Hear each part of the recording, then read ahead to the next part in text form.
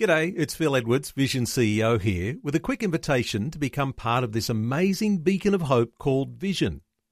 Together we can put our love into action to help people of all kinds build or rebuild their lives on the truth of God. Please consider the part you can play during our upcoming Visionathon appeal, remembering that it's your support that makes Vision possible, including this podcast. This podcast is made available by Vision Christian Media, thanks to the generosity of our supporters. Your donation today means great podcasts like this remain available to help people look to God daily. Please make your donation to Visionathon today at vision.org.au.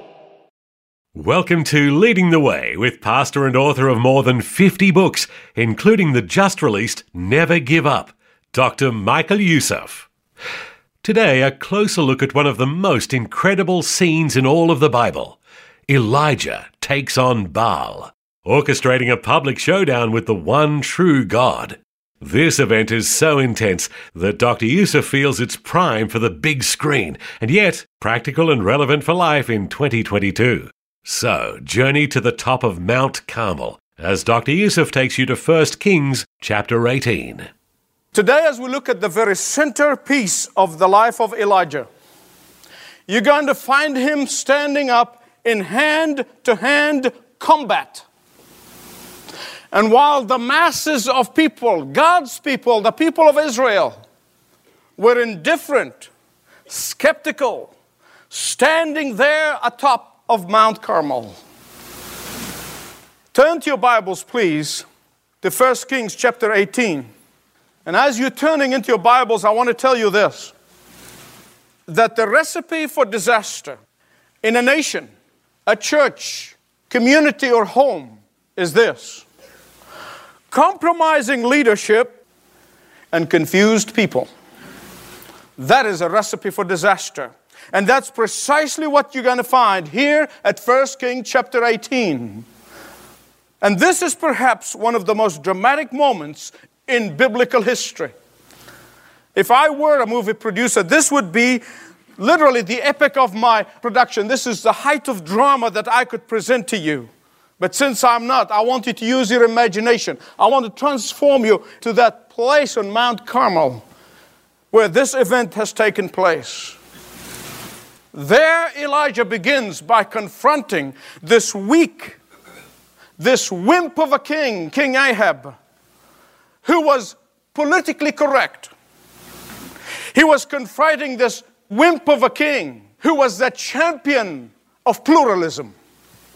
This wimp of a king who compromised his faith and allowed his wicked, godless queen to desecrate the nation by entertaining 850 prophets of Baal and Asherah, right there being subsidized by the state. This king who did all of this, and yet when he got into trouble, he turned around and began to blame the man of God, Elijah, for the trouble of the nation. This man, when he saw all that was going on in society, when he saw the hand of judgment upon society, what did he do? He turned and lashed on God-fearing man Elijah.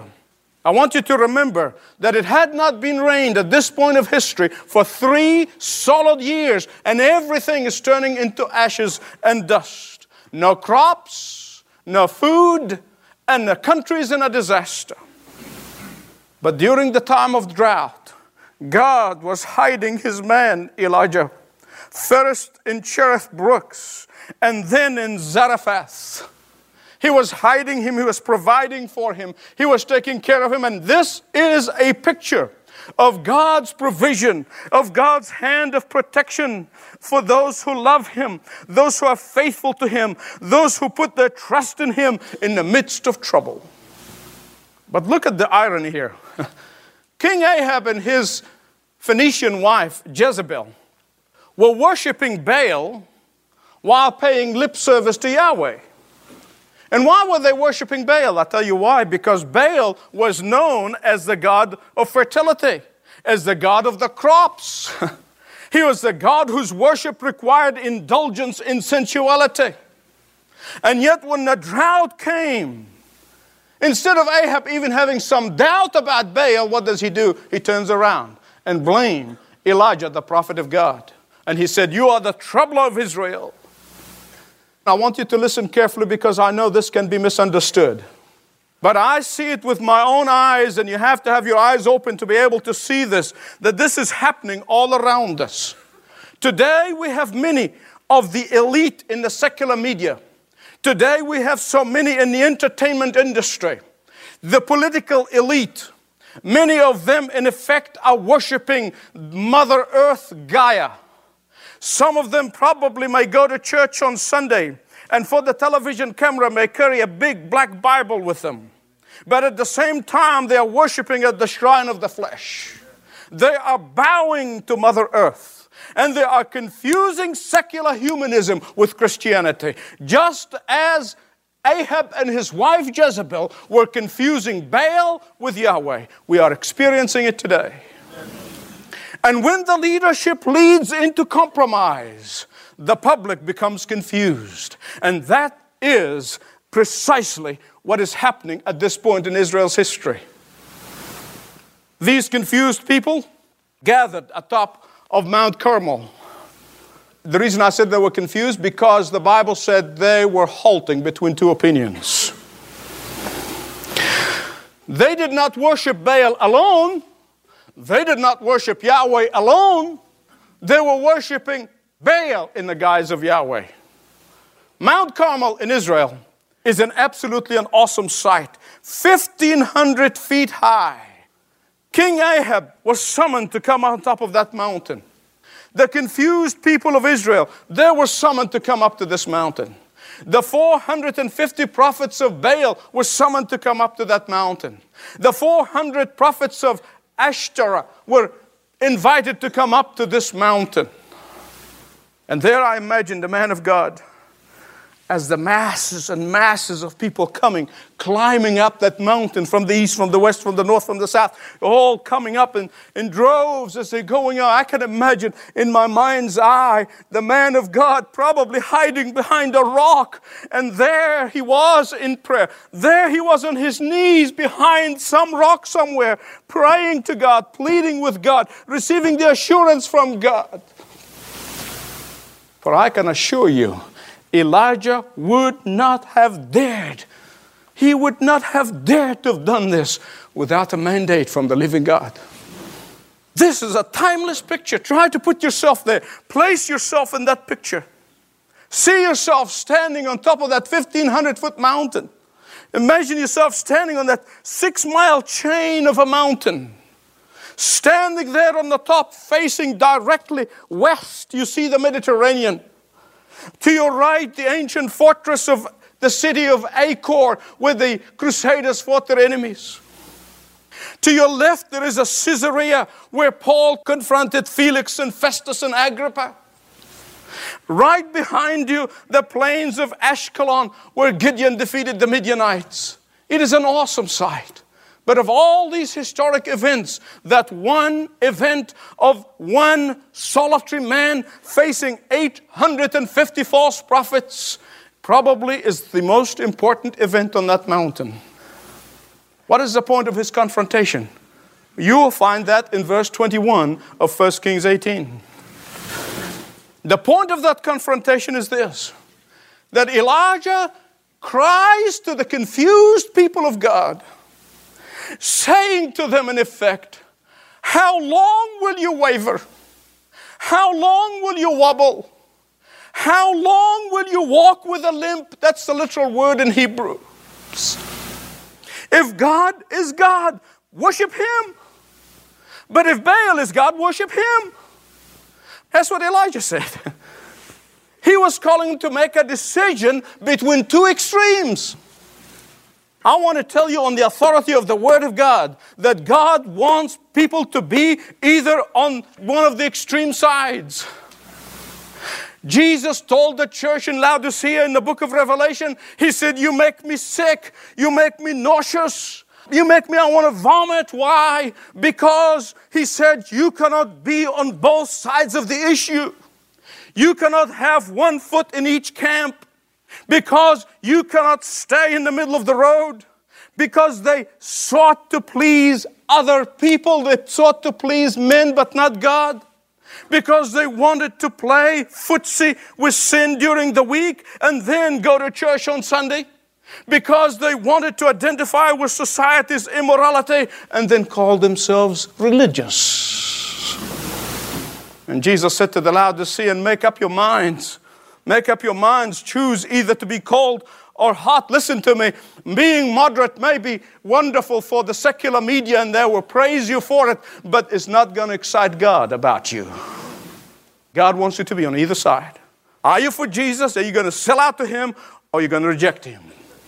You don't need to have a PhD to know that people pleasers end up pleasing no one. Compromising produces restlessness. Indecision produces turmoil. Don't worry about what people think of you. Only worry what God thinks of you. Verse 22, Elijah said, I'm outnumbered. And most of us, if we get outnumbered 1 to 2, that's really bad. We feel terrible. If we get outnumbered 1 to 20, that's a disaster of an epic proportion. But to get outnumbered 850 to 1, I can't even imagine it. 850 people looking at you and saying, you're wrong, what you believe is wrong. Imagine that. That's where Elijah was. That's where he stood alone in front of 850 plus establishment, plus the leadership of the country. But you know what our problem is today? Our problem is that we constantly look for public opinion polls and then formulate our opinions.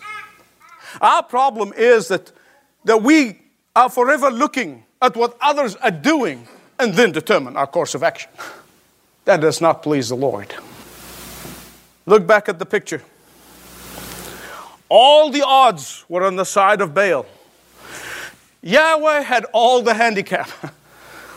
The central term of the contest here, of this confrontation, is the God who answers is God. Period. No if or but. The God who answers is God. Our God is the God who acts. Most often He acts in response to His people's faith. Most often He acts in response to His people's obedience. Most often He acts in response to His people's intense prayer.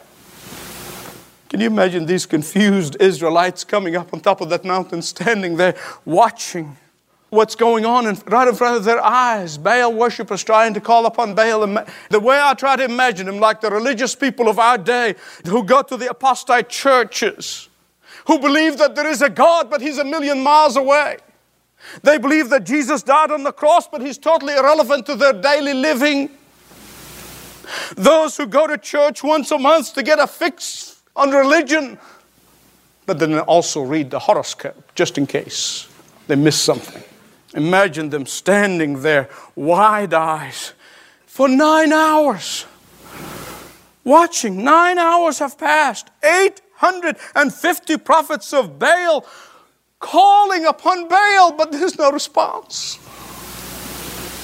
And I honestly believe that these prophets of Baal, that they sincerely believed that Baal was going to answer them. That is why I think there is nothing worse than being sincerely wrong. People say, he's sincere. Nothing worse than being sincerely wrong. And nothing worse than being a deceived deceiver. Nothing worse than being a deluded deluder. They could not get Baal to hear them. So they started dancing around the altar. They started gyrating and starting doing their thing, tangoing and doing the lombardo and all that stuff, This is how they get their kick, They were doing it all, trying to get Baal's attention. Imagine Elijah there. It would be just absolutely wonderful for 9 hours, standing there quietly, although he didn't really the whole 9 hours, but at least part of it, standing there quietly, patiently. I wonder what he was doing. Sure, partly was praying. But by noontime, he just couldn't take it anymore. I mean, this thing was just gone for too long. So by verse 27, look at it, noontime, he began to taunt them, saying, hey, shout louder. Baal is getting hard of hearing of late. After all, he's a busy God. He's probably on an errand somewhere. And he's getting old and he's tiring very easily. He's probably taking a nap. Let me tell you something, and I'll say it very quickly, and I'm going to move on. There is a word, a Hebrew word, in verse 27, which means that probably he had to take care of life's necessity. That's what it means. It's like in an airplane. You know, when you go in the toilet and you see it occupied, that's where he was. He was occupied. That's what it means, literally. I'm going to move very quickly. Finally, when they got desperate, they began to cut themselves with knives, hoping to provoke Baal's compassionate response, to no avail.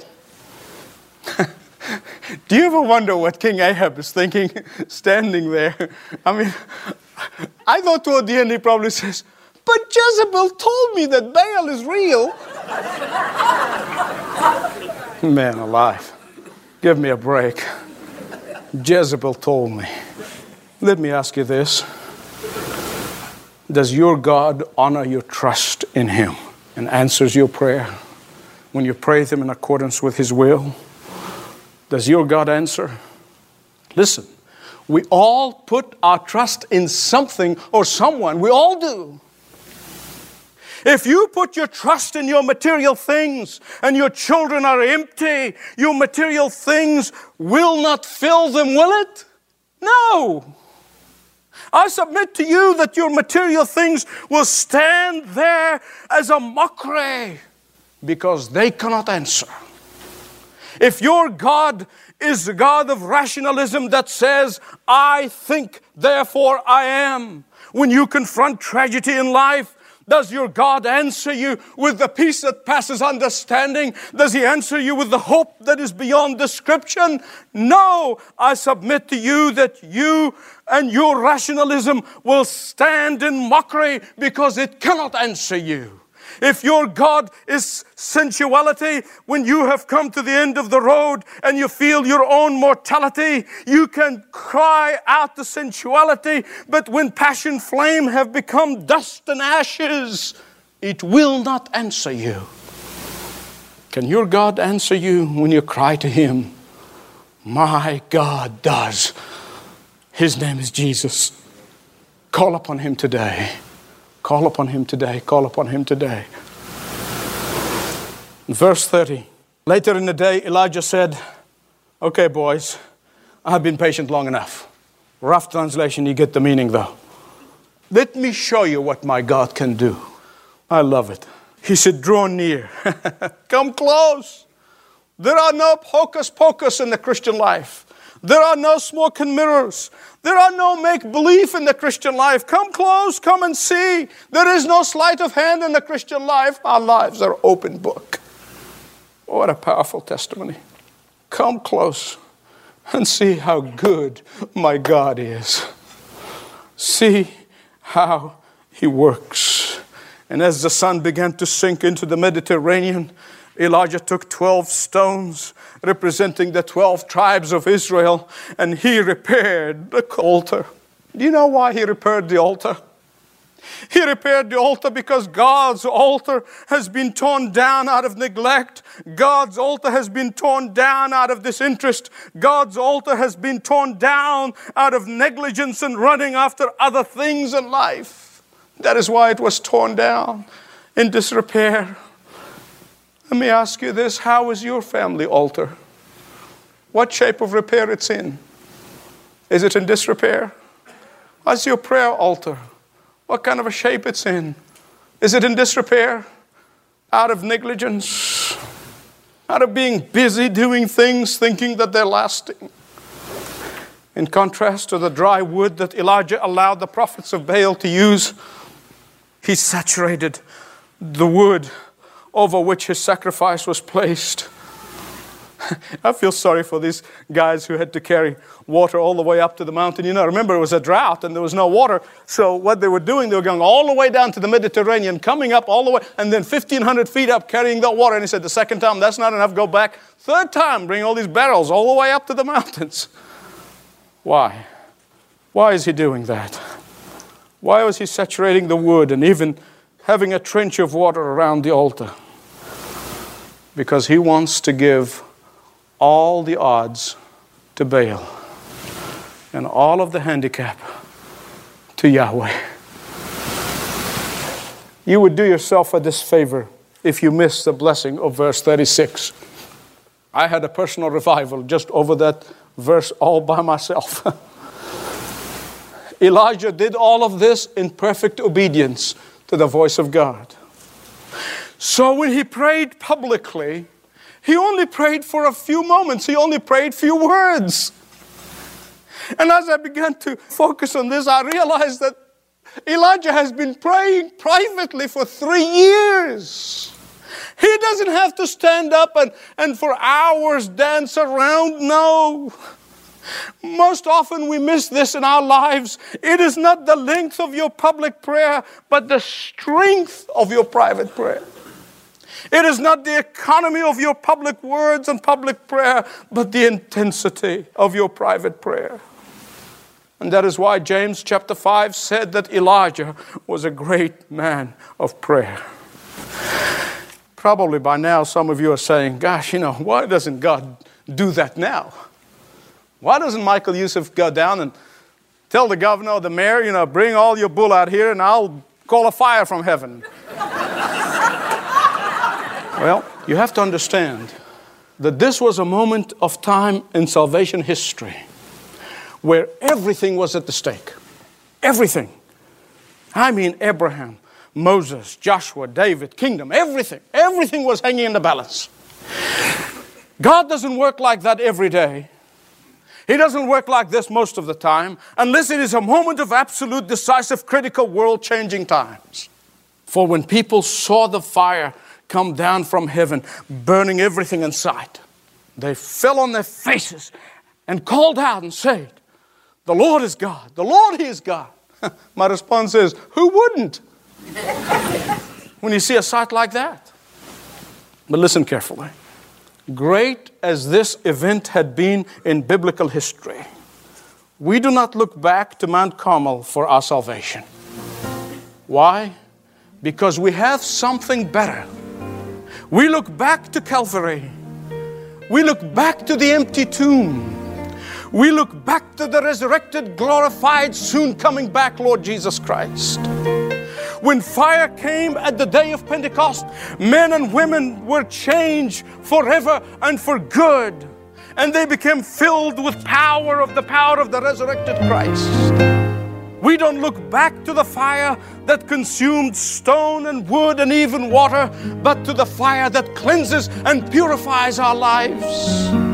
We don't look to the fire that consumed the sacrifice, but to the fire that consumes us with zeal to declare to the world that Jesus is Lord. You're listening to Dr. Michael Youssef and the program known around the world as Leading the Way. Learn ways to listen or watch at ltw.org. We sometimes spend time here letting you know about the resources available from Leading the Way, things to help you grow closer to our Lord. And we do have books, CDs, DVDs, and lots of print materials. But today, allow me to tell you about free resources that are sure to encourage you in your faith. Grab your mobile device or computer and go to ltw.org and click on the store link near the top of the page. Then look for the link to Free Digital Resources. It's over to the left. Click and you'll see currently available items. But let me tell you about one that's helped me, especially in recent years. It's called Why Does God Allow Evil? In this downloadable booklet, you'll get solid biblical insight from Dr. Youssef into questions about evil in our day. Ordering is easy. Just put it in your cart and go through the simple checkout. Again, the website, ltw.org. While you're online, you can also sign up for My Journal, a free monthly print magazine delivered to your home or work. and My Devotional, a free daily e-devotional sent to your email. Write that website down, ltw.org. But remember, you can also speak to a ministry representative when you call 1300 133 589. 1300 133 589. On behalf of Dr. Michael Youssef, please accept this invitation to listen again next time for more Leading the Way audio. This program is furnished by Leading the Way with Dr. Michael Youssef, passionately proclaiming uncompromising truth.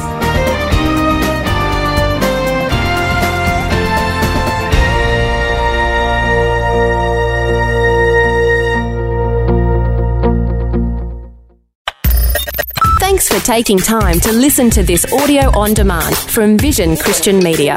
To find out more about us, go to vision.org.au.